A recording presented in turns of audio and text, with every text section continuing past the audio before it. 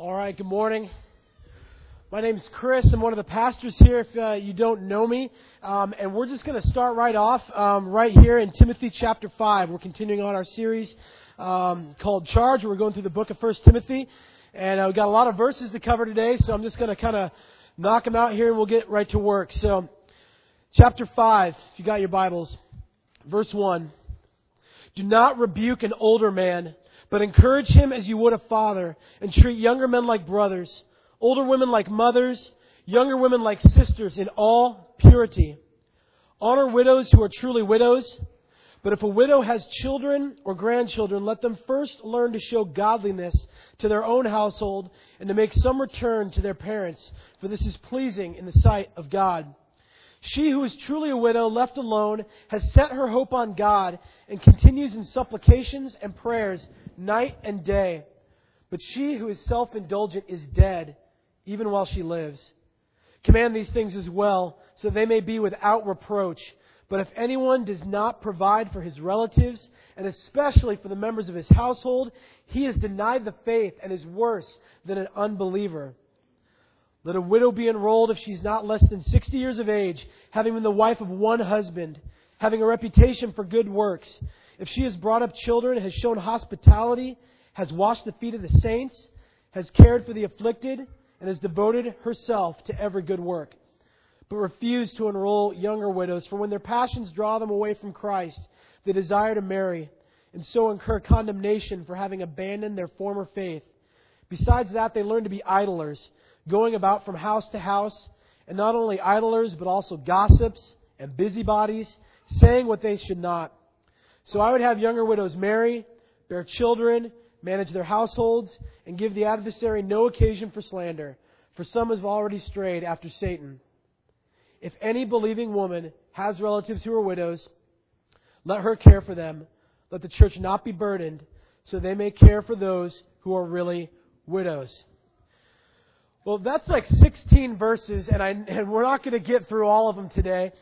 Some of it does kind of read like qualifications for a social welfare program, or some sort of order of widows or nuns or something like that. But there's a few key things as we continue to study in the book of 1 Timothy that are important for us to focus on today.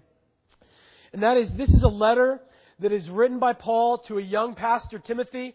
Sam talks a lot about being a young pastor. I actually am a young pastor. I don't know why he talks about being a young pastor. He's a lot older than I am. So, Timothy's kind of an inexperienced guy. And so Paul wants to lay out what the characteristics of his ministry should look like, what the church in Ephesus should really look like. And he starts out 1 Timothy going through some doctrinal truths and telling Timothy, you're going to have to contend for these truths. You're going to have to preach these. You're going to have to protect the flock from wolves that want to come in with false teaching. And so there's this concept that here at Damascus Road that we've adopted called gospel truth. And that's that we hold to the Word of God and the truth of the gospel of Jesus Christ, and that we hold that as important. And then Paul, throughout the rest of the letter, kind of breaks down some practical implications of what the ministry is going to look like in terms of how it engages the world, what leadership is going to look like, and some real practical things of what the mission of the church is going to be. And here at Damascus Road, one of our other family values is gospel mission. It's that we're not just here to be here, but we're here to spread the gospel throughout the world. And he tells Timothy, okay, you know gospel truth, and you're on a gospel mission, but you can't forget that you're part of a gospel community. And so he reminds Timothy that really his role doesn't just stop at preaching the truth, and it doesn't just stop at leading a mission, but that he's a member that's to serve in God's family.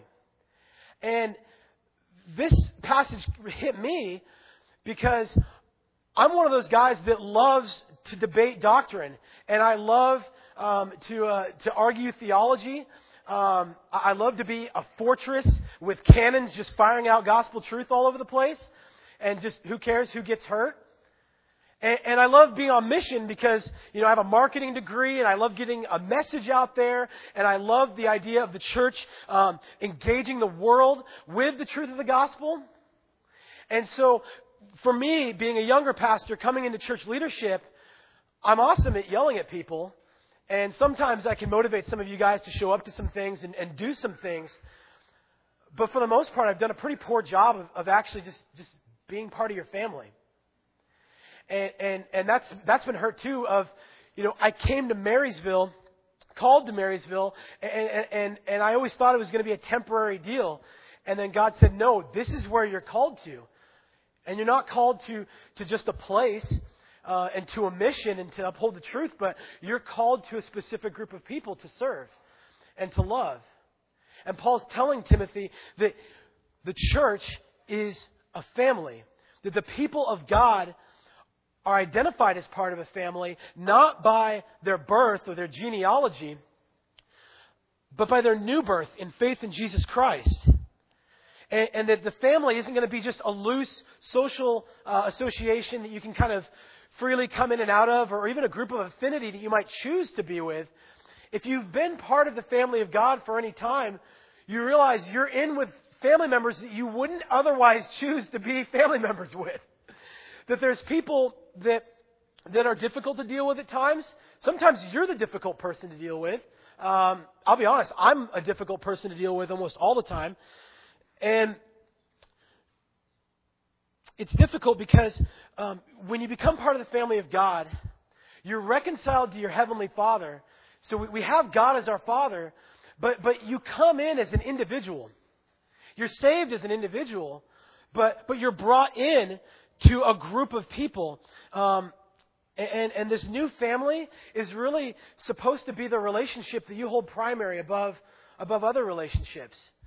And sometimes that even means that kinship and that affection and that duty that you have amongst God's people, sometimes it almost feels stronger than even your own flesh and blood at times, that maybe aren't believers or that you have more conflicts with.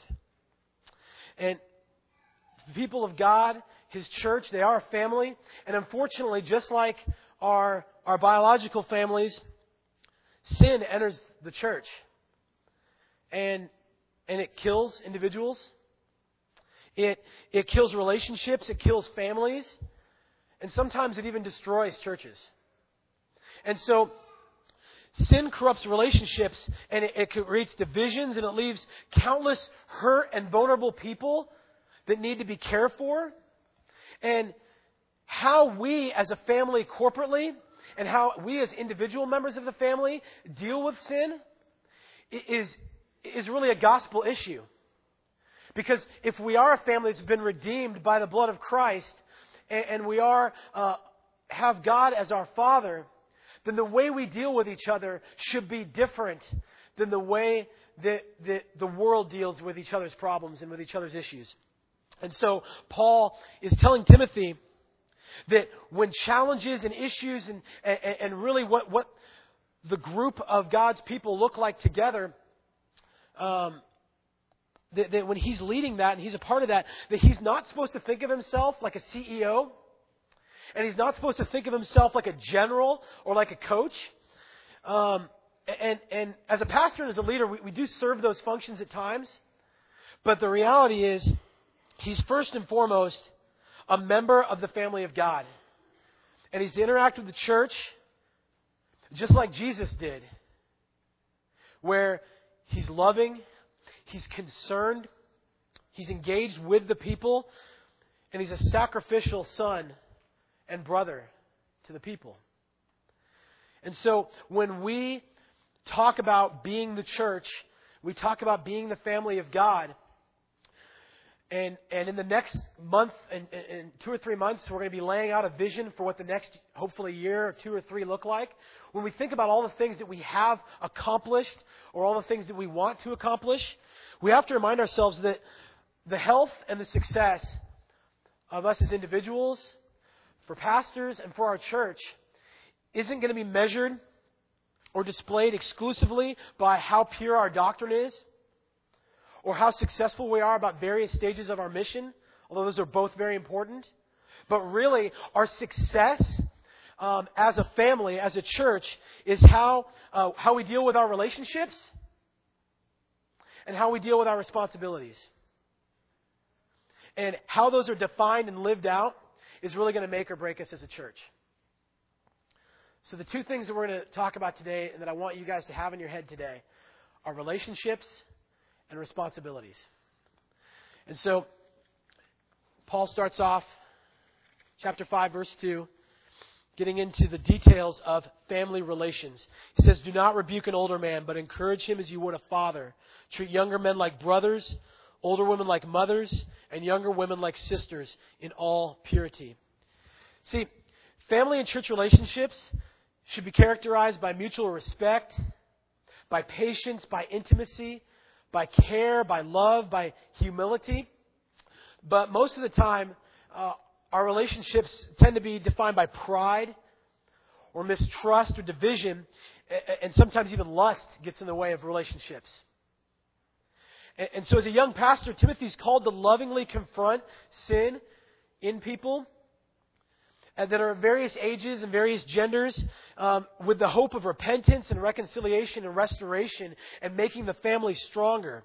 And so Paul gives them these guidelines for how to navigate difficult relational situations while being both respectful to the individual while also being respectful and holding true to the truth. And so when he says in the beginning, the first relationship here, "Do not rebuke an older man, but encourage him as you would a father." See, Paul had told Timothy just a few verses earlier to let no one despise you for your youth. And so you hear that, and me as a young guy, I'm like, yeah, nobody's going to pick on me for being a young guy or being inexperienced. Well, Paul's reminding Timothy here, don't be prideful about being youthful either. That you need to engage older men with humility. But the problem is, people in my generation, and maybe every generation, and I'll just speak for myself, quite honestly. I believe history started the day I was born. I have little or no concept of what happened before, the sacrifices that people have done beforehand. And so our generation kind of comes together and we act and function as our generation is the only one that's relevant. So older people may have some wisdom and truth, but come on, we're the new people on the block. I'd say the new kids on the block, but that's really a long time ago. So, we're the new kids on the block, and we're here, and we have all the answers because all of human history has led up to our arrival, and so we don't engage anybody with any sort of humility. And you can add in education to that. I have a degree from the University of Washington, and as soon as I set foot on campus, I automatically had more formal schooling than my dad did. And so I reminded him of that on a pretty regular basis as I would come home for holidays, and he would write me another check for tuition and books. And then you add in a position of maybe some authority or power where, I'm a 30-year-old guy that gets to preach in front of a church, and that's a recipe for arrogance. To have a little bit of knowledge to be dangerous and a little bit of position to be prideful. But that's not the way it's supposed to look. Because what ends up happening is when you're prideful and arrogant, you treat people without the respect and dignity that they deserve. And the Bible's clear that we're to honor our father and mother. It was important enough that God put it in the 10 Commandments. And even when you're confronting sin, younger men are to treat older men in the church respectably, even if you don't deserve respect at times. Being verbally harsh or seeking to embarrass or defame is absolutely contrary to the love that we're supposed to have as a family. And that doesn't mean that the sin of older men is accepted or ignored or even hidden. In the weakness of sin, older men should be encouraged and strengthened by younger men seeking to restore and maintain the honor and dignity. This was a really difficult concept for me because about 18 years ago, my family found out that my grandfather had been abusing my sister over the course of several months. And that it had ended 4 years earlier, but that my grandmother had also helped to cover it up because she wanted to make sure that the relationship within our family wouldn't be damaged by it. And as a 12-year-old boy, I basically just acted as though my grandfather had died and that he wasn't even a member of my family and didn't deserve any grace or affection or anything. And my parents handled the situation very well. They both loved Jesus and loved my sister and I, and they protected us, and they removed us from his family and his influence for several years, and there was never an issue that way. As my grandparents got older, my grandmother started to have health complications. My grandfather and my parents were the closest relatives in the area. The rest of the family was in Nebraska, and so they started helping him, driving to doctor's appointments, working him through power of attorney issues and selling houses and all that. And this was in my teen years and even into my 20s. And I just was so angry and enraged with my parents. Why would we help these people that had attacked our family? And I asked my mom that on a pretty regular basis. I said, I don't want anything to do with these people. And I wanted nothing to do with these people. They were dead. And my mom said, well, the Bible commands us to honor our father and mother, and it doesn't say only if they're honorable. And I was like, okay, yeah, great, Mom, but I mean, this is a different situation. We deserve an exception. And she said, yeah, but Christ died for us when we were absolutely dishonorable and sinful, and He gave us grace when we didn't deserve it. And I didn't talk to my grandfather for over a decade or more, and it's only been in the last 3 years that I've had an opportunity to get to confront him with what the effect of his sin against our family meant for me and where I hoped his heart was. But it wasn't until I was in a place where I'd let go of some bitterness where I could engage him respectfully with a true hope that it led to reconciliation. Maybe not restoration. I don't let him hang out with my kids. But my hope for him is that he's saved and not that he's condemned anymore. And that's how we're to engage older men. And so older men, I have to ask you this morning, are you respectable? Are you honorable? Are you an example for the younger men? And younger men, do you approach older men with humility and with the respect and dignity that they, whether they don't deserve it or not, that you're commanded to give them? Well, Paul talks to Timothy about younger men and treating them as brothers. And I didn't have any brothers. I had a younger sister. So when I went to UW, I joined a fraternity, and they called us brothers. And I was like, okay, so this is what brothers are about. So basically, we treat each other like garbage. We yell at each other and constantly tear each other down. We compete politically for various offices and positions of power within the house. And if you're a young guy, the older brothers basically treat you like trash for a year because they got treated like trash when they were freshmen. And so then the next year comes along, and it's your turn to treat the freshmen like trash. And I was thinking, okay, this is a pretty good system. You know, it's survival of the fittest, and you're justified by how well you can perform. But that's not the gospel, is it? We're not justified by how well we perform. We're not justified by our good works. We're justified in Christ and what His good works were for us. And so now I'm part of another group of brothers, of elders. And so when I'm struggling through writing a sermon, the much older brother, Sam, can write an email to me and say, hey, you know, I think that you have some things you might need to work on here. And I can take that lovingly because he's not trying to ensure that I go through equal pain that he went through. He's gone through some pain, I hope or think, and he's hoping that I would avoid that. And the problem is that a lot of older men and older brothers, they let the younger brothers just walk through minefields blindly. When they should be on the other end saying, no, don't go there. Don't go down that path. There's explosions. It goes badly. I've lost a limb. I have scars. And we don't share our pain. We don't share the trials that we've gone through. And I think in some regards it's because we're ashamed. we're either ashamed, and so we'll just let a younger brother go through the same pain that we went through because that's easier than telling him, you know what, I went through some really hard stuff. I had years of rebellion. I had years of sin. And so when a younger brother comes to us, we just let him go about his way.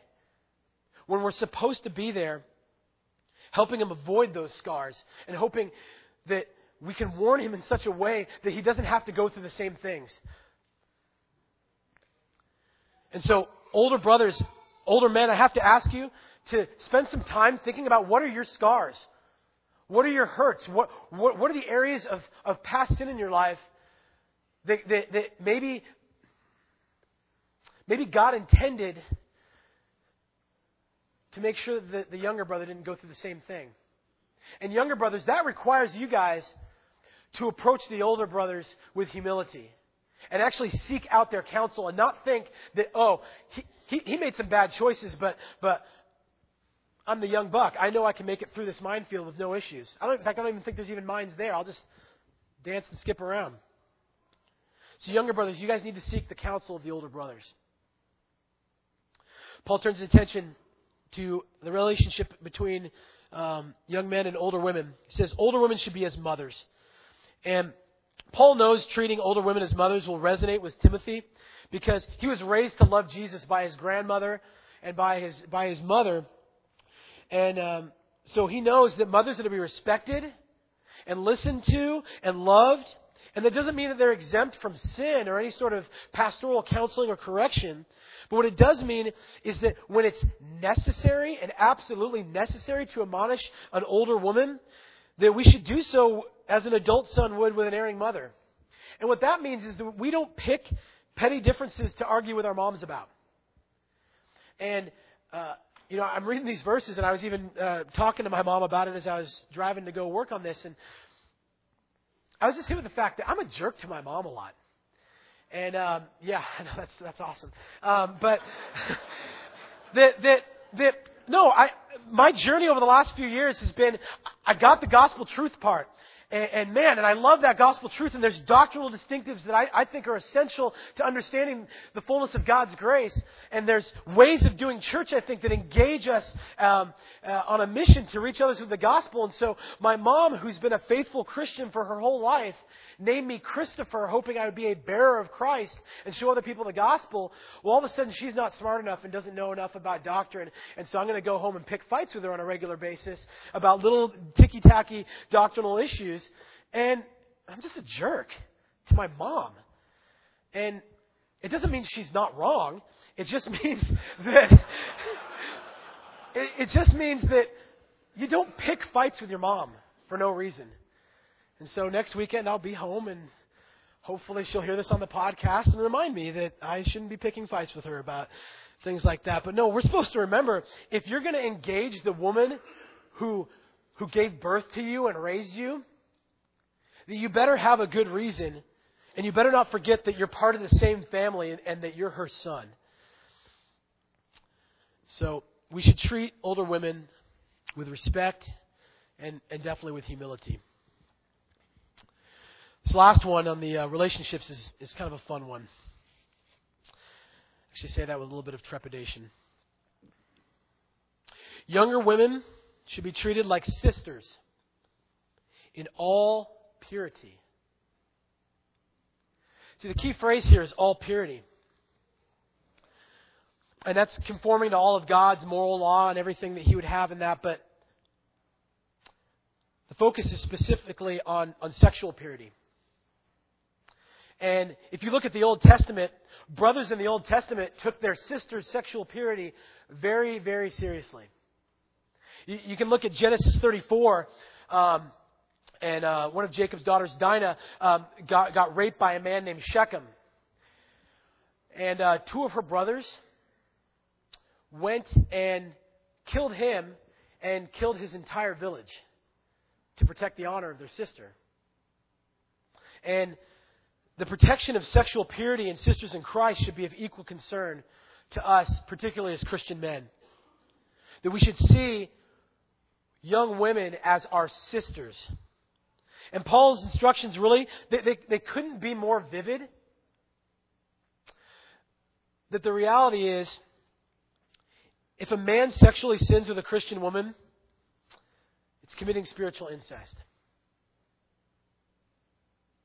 It's reprehensible. And the bottom line is that if a young woman's not your bride, she's your sister. And that's what that relationship should look like. And there's a reason that this is in here, and I believe that Paul's instructing Timothy regarding his relationships with young women last, because these relationships have the greatest danger for destroying his ministry and destroying his witness of the gospel. More than any other relationship. You can be a jerk to your mom, and they'll still let you come up and preach on Sundays. But pastors can't compromise or disqualify their ministry by having inappropriate relationships with a sister in Christ. It's not a negotiable thing. Pastors are to lead young women from sin and not deeper into sin. And in the past year, as I've been, contemplating what my role in ministry is going to look like, and have been studying church planting and trying to get involved in other ministries, my heart has been broken by two particular instances of pastors in just the past year that sinned with younger women, that destroyed their family, disqualified their ministry, and has harmed their church. And I'll just share them with you briefly. One is a young pastor, a little bit older than me, at a church that's really just like ours on the other side of the country. They're a young church. They're a growing church. They're the new church in the area. They're experiencing some success. And he slept with his young, married female assistant. And now he's divorced, and she's divorced. And his church, with their rock star pastor, is meandering around in the wilderness on their own. And it's a year later, he stopped going to accountability meetings. He married the woman he was cheating with, and now he's planning another church. He's disqualified. And it's not just the young pastors, though. Like, this is something that pastors need to be reminded of over and over and over through the ends of their ministry. Otherwise, they can fizzle out at the end. A church that I'm very close with had a pastor of 30 years whose wife had a degenerative disease for 20 years. And in the last year, he started having an emotional affair with a young woman who's the age of his adult daughters, who he had been counseling for the last year. And so now, his sons and daughters have to take care of their mother. He's disqualified from ministry. He's skipping his accountability meetings. And 30 years of fruitful ministry aren't just tarnished, they're stained. And so 400 people are questioning, are we even saved? Is the gospel even real? But the challenge is, our relationships matter because they say something about the gospel. They say something about whether we're redeemed and whether we're part of God's family.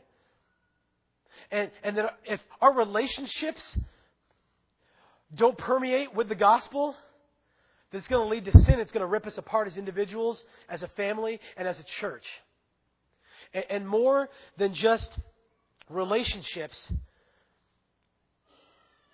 we're also given a responsibility to each other.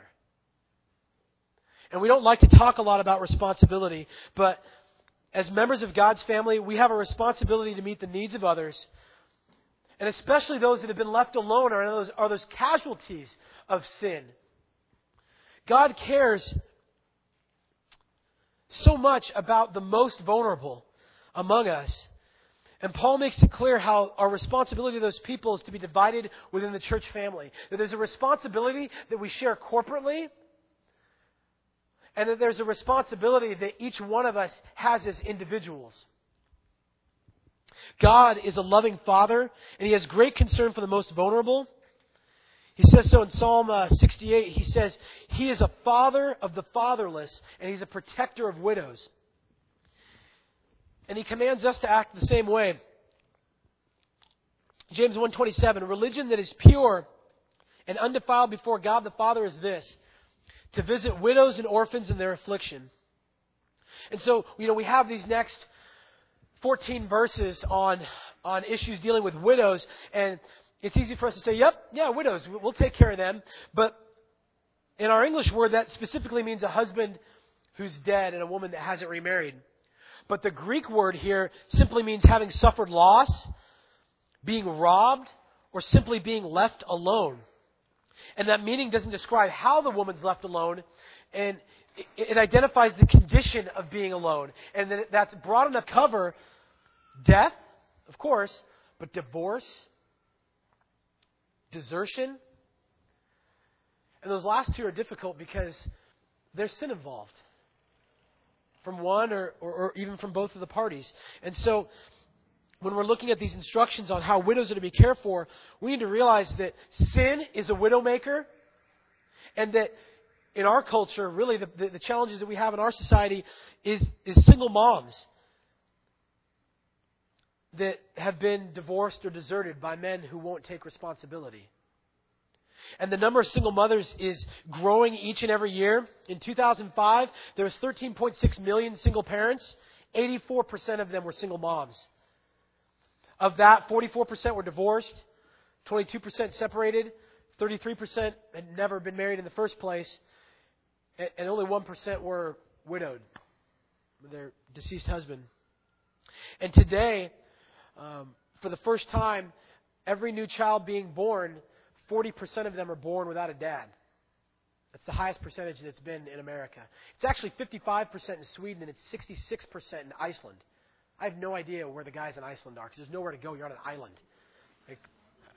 But it's funny, but it's sad. And we have a corporate responsibility to people that are hurt and vulnerable. It says, verse 3, honor widows who are truly widows. Skipping on to 5 and 6. She who is truly widow is left alone and has set her hope on God and continues in supplications and prayer night and day. But she who is self-indulgent is dead even while she lives. Well, that's challenging here, because what Paul's saying is that the elders and the church is going to have to use a little bit of discernment, and even a really nasty word in our society, discrimination, to decide who they're going to help. And that's difficult because the church family isn't supposed to act blindly like a social welfare system that freely grants support to anyone that expresses need. But it says that the kingdom's time and energy and resources are to be primarily used for those who are truly widows, based on both their need and even their godliness. And so if a widow or someone who just needs help or support is going to be helped by the church, they need to be truly needy. They need to be someone who's actually been left all alone with no immediate or extended family that can provide the same care that they require. Because hopeless as they may be without any family support, they're very much single, and they're left in this permanent condition of being forsaken without any resources. It's the responsibility of God's family to fill this void. And even if there's people who have been left alone with financial means, the church should still provide that spiritual and emotional support that comes from us being the family of God. And then there's another part that's difficult to kind of wrestle with, and that is that they need to be truly godly. That they fix their hope on God and God alone. That they have a genuine faith in God, and they're not just hoping that the church will bail them out for their sinful lifestyle. They not only seek care and provision from the church, but they worship and commune with Heavenly Father. It says night and day, which is a Jewish idiom that means constantly or all the time. Simply put, they're just faithful people to God and their family. And they don't use their status as a victim as an excuse to abandon their faith and pursue their own desires.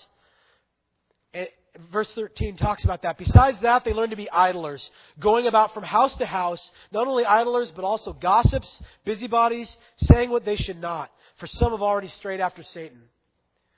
And that's difficult, because the church isn't supposed to spend kingdom resources on a sinful lifestyle. Like, I've never, as treasurer, written a check for clear plastic heels so someone can go back to work, right? But at the same time, we're lost and stuck in our sin, aren't we? And so we're called to pray for those people and love those people, and maybe the consequences of their sin leads them to repentance, and when it does, that we're there with open arms to welcome them and to help them and to be that family. And while the church is corporately called to support godly widows, it's the charge of each individual Christian to live out the gospel and to fulfill their responsibilities for their own relatives. Verse 4, we'll do verse 4 and verse 8. But if a widow has children or grandchildren, let them first learn to show godliness to their own household and to make some return to their parents, for this is pleasing in the sight of God. So he starts out saying, it's a good thing to provide for your family. It pleases God. And he follows it up with verse 8. But if anyone does not provide for his relatives, especially for the members of his own household, he's denied the faith and is worse than an unbeliever. See, individuals, our membership in the family of God is supposed to be paramount, but it's not at the exclusion of our actual relatives. The church has a responsibility to those that are left alone, but it's not their job to do the job that we don't want to do. And Paul has choice words for Christians who don't live up to this basic responsibility to love your family, because even pagans and even the animal kingdom gets this concept. Back then in the Greco-Roman world, they had a dowry system set up to provide for the financial support of widows. The Greek philosopher Philo, in speaking about the care for loved one, notes, when old storks become unable to fly, they remain in their nests and are fed by their children. Even animals get you're supposed to take care of your family. And William Barclay writes, it was ancient Greek law that people were both morally and legally obligated to support family members. Those that didn't meet their responsibilities lost their civil rights. See, we don't have a moral or a legal obligation to our families anymore. Our culture is the opposite. We are a culture that loves being individuals, and we care absolutely about our rights more than anything else. We have a Bill of Rights, but we don't care as much about our responsibilities. There's no government document that says Bill of Responsibilities. And people in general, and honestly men especially, we do all that we can to avoid responsibility or avoid inconvenience. And young men live with their mothers, and their mothers taking care of them for longer and longer. People are waiting longer to get married. People are waiting longer to have children and to postpone anything that might be inconvenient. And we live with a sense of entitlement that we have a right to pursue our own temporary selfish happiness rather than a sense of duty and sacrifice to those around us. See, you're called to a specific people. And if you're a man, it means that God's method for providing for your family is you. And it's easy for all of us to say, well, I'd die for my family. Because very likely you're never going to be called to actually do that. It's a lot more difficult to live sacrificially day by day for your family, to provide for those that God has entrusted you. And my fear is that when we talk about all these responsibilities, that it just becomes this burden that's just another set of rules that we all want to check off, and we lose the gospel and think that we're justified by how well we're fulfilling these responsibilities. When the fact is we're justified by nothing else than that Christ died for us. And that because of that newness of life that we have as new creations in Christ, our hearts should be stirred to care for our family and those around us. Because when we don't, I think honestly, we're creating more widows. And when I was studying this, I was just hit really hard because this is something I've really failed at in the last couple months. A couple months ago, I think about 2 months ago, my wife found out that we're having some complications with her pregnancy, with our pregnancy, and that the baby wasn't growing, that she had some health complications that were making it more challenging.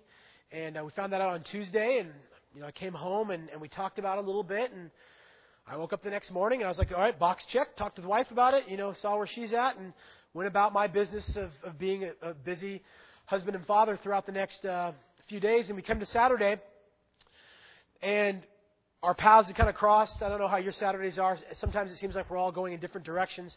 And it comes to the end of the night, and her and I are supposed to go to a dessert for Pilgrim, the new mission group that we're working with here at Damascus Road. And I'm like, well, we're going, right? She's like, no, I don't feel up to it. I'm like, what do you mean you don't feel up to it? It's going to take just as much energy as anything else, blah, blah, blah, blah. And I was just kind of a jerk. I said, well, I'm a pastor at Damascus Road. I have to go to this thing, so I'm going. And I left her at home. And I come to this thing, and I'm all excited. Not really. I still didn't feel very great. And I show up, and we watch this video about widows and orphans in Africa that are just destitute and have no help. And my heart, there's something going on in my heart and my head saying, oh, man, I just wish there'd be somebody there to care for that widow and care for those orphans. But I'm so far away, I can't really do anything. And then I realized I left a widow at home. And so I had to drive home, and I had to get on my knees and tell my wife that I had sinned against her and that I hadn't provided for her and carried the burden that she had been carrying for the last week emotionally for this trial, and asked her to forgive me. Thankfully, she did. And I asked her, well, how did you feel this week? And she said, well, I felt like a single mom. I was dealing with this all by myself. So men, if you're not careful, you can make a widow each and every day, even if you're in the same room, even if you're paying every bill. Because our responsibility is deeper than just material needs.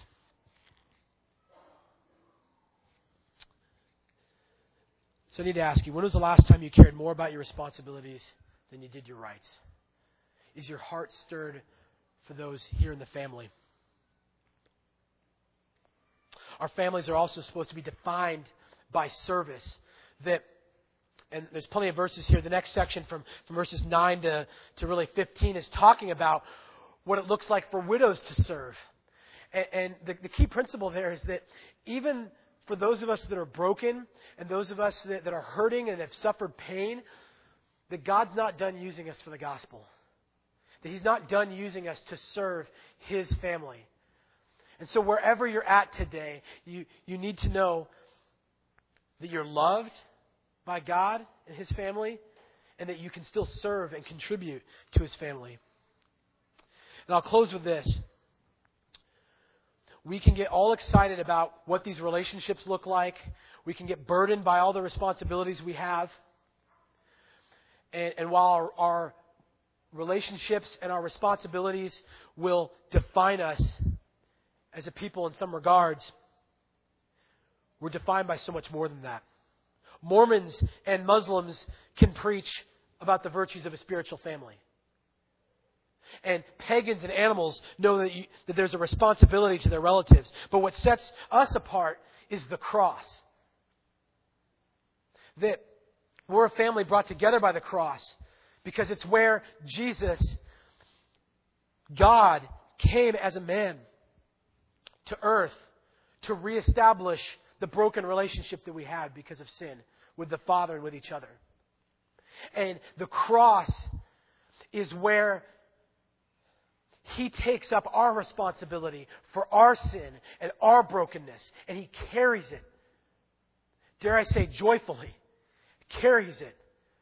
Not out of burden or duty, but because He loves us. And He doesn't just demonstrate it by going to the cross. That really His last two acts of ministry on the cross show this. The last two things He did on the cross was to tell a thief, a sinner, who was separated from God, who was also being crucified, who had put his faith in Jesus, that today you'll be with me in paradise. Today you will be restored in relationship with your Father. You'll be home with your Father. And then the last thing He said, with His mother and His younger brother in Christ, his disciple John, was to make sure that John would care for his widowed mother. That while he is on the cross, bearing the full burden and responsibility of our sin, His mind and His heart cared that one more person would be in relationship with the Father, and that one family member would be properly cared for. That's huge. If you're not a Christian, if you're saying this family of God, I don't even know if I'm a part of that, you need to know that you need to come to the cross, because Jesus loves you just as much as He loves that thief, and even as much as He loves His own mother. He wants relationship with you. He takes responsibility for all of your brokenness, all of your rebellion. He says, give it to me. I've nailed it to the cross. And so, to close the service, we're going to get up. We are going to give our tithes and our offerings, remembering that we have a responsibility corporately to our church family, and that we need to have the resources as a church to be able to serve those that are in need, that we're corporately called to care for. And we're going to come up and we're going to take communion. That it's Christ's blood in the cup. That it's the bread is Jesus' broken body. And we're going to share this meal like a family at the dinner table, sharing this meal of reconciliation to God and each other. And you know what? We're actually, on Sunday morning, going to stand up and we're going to sing out of our mouths. Like sound's going to come out of our mouths when we sing, because we're going to sing to our Father as we anxiously await our family reunion with Him in heaven. So I'm going to pray. Randy's going to come up and we'll sing.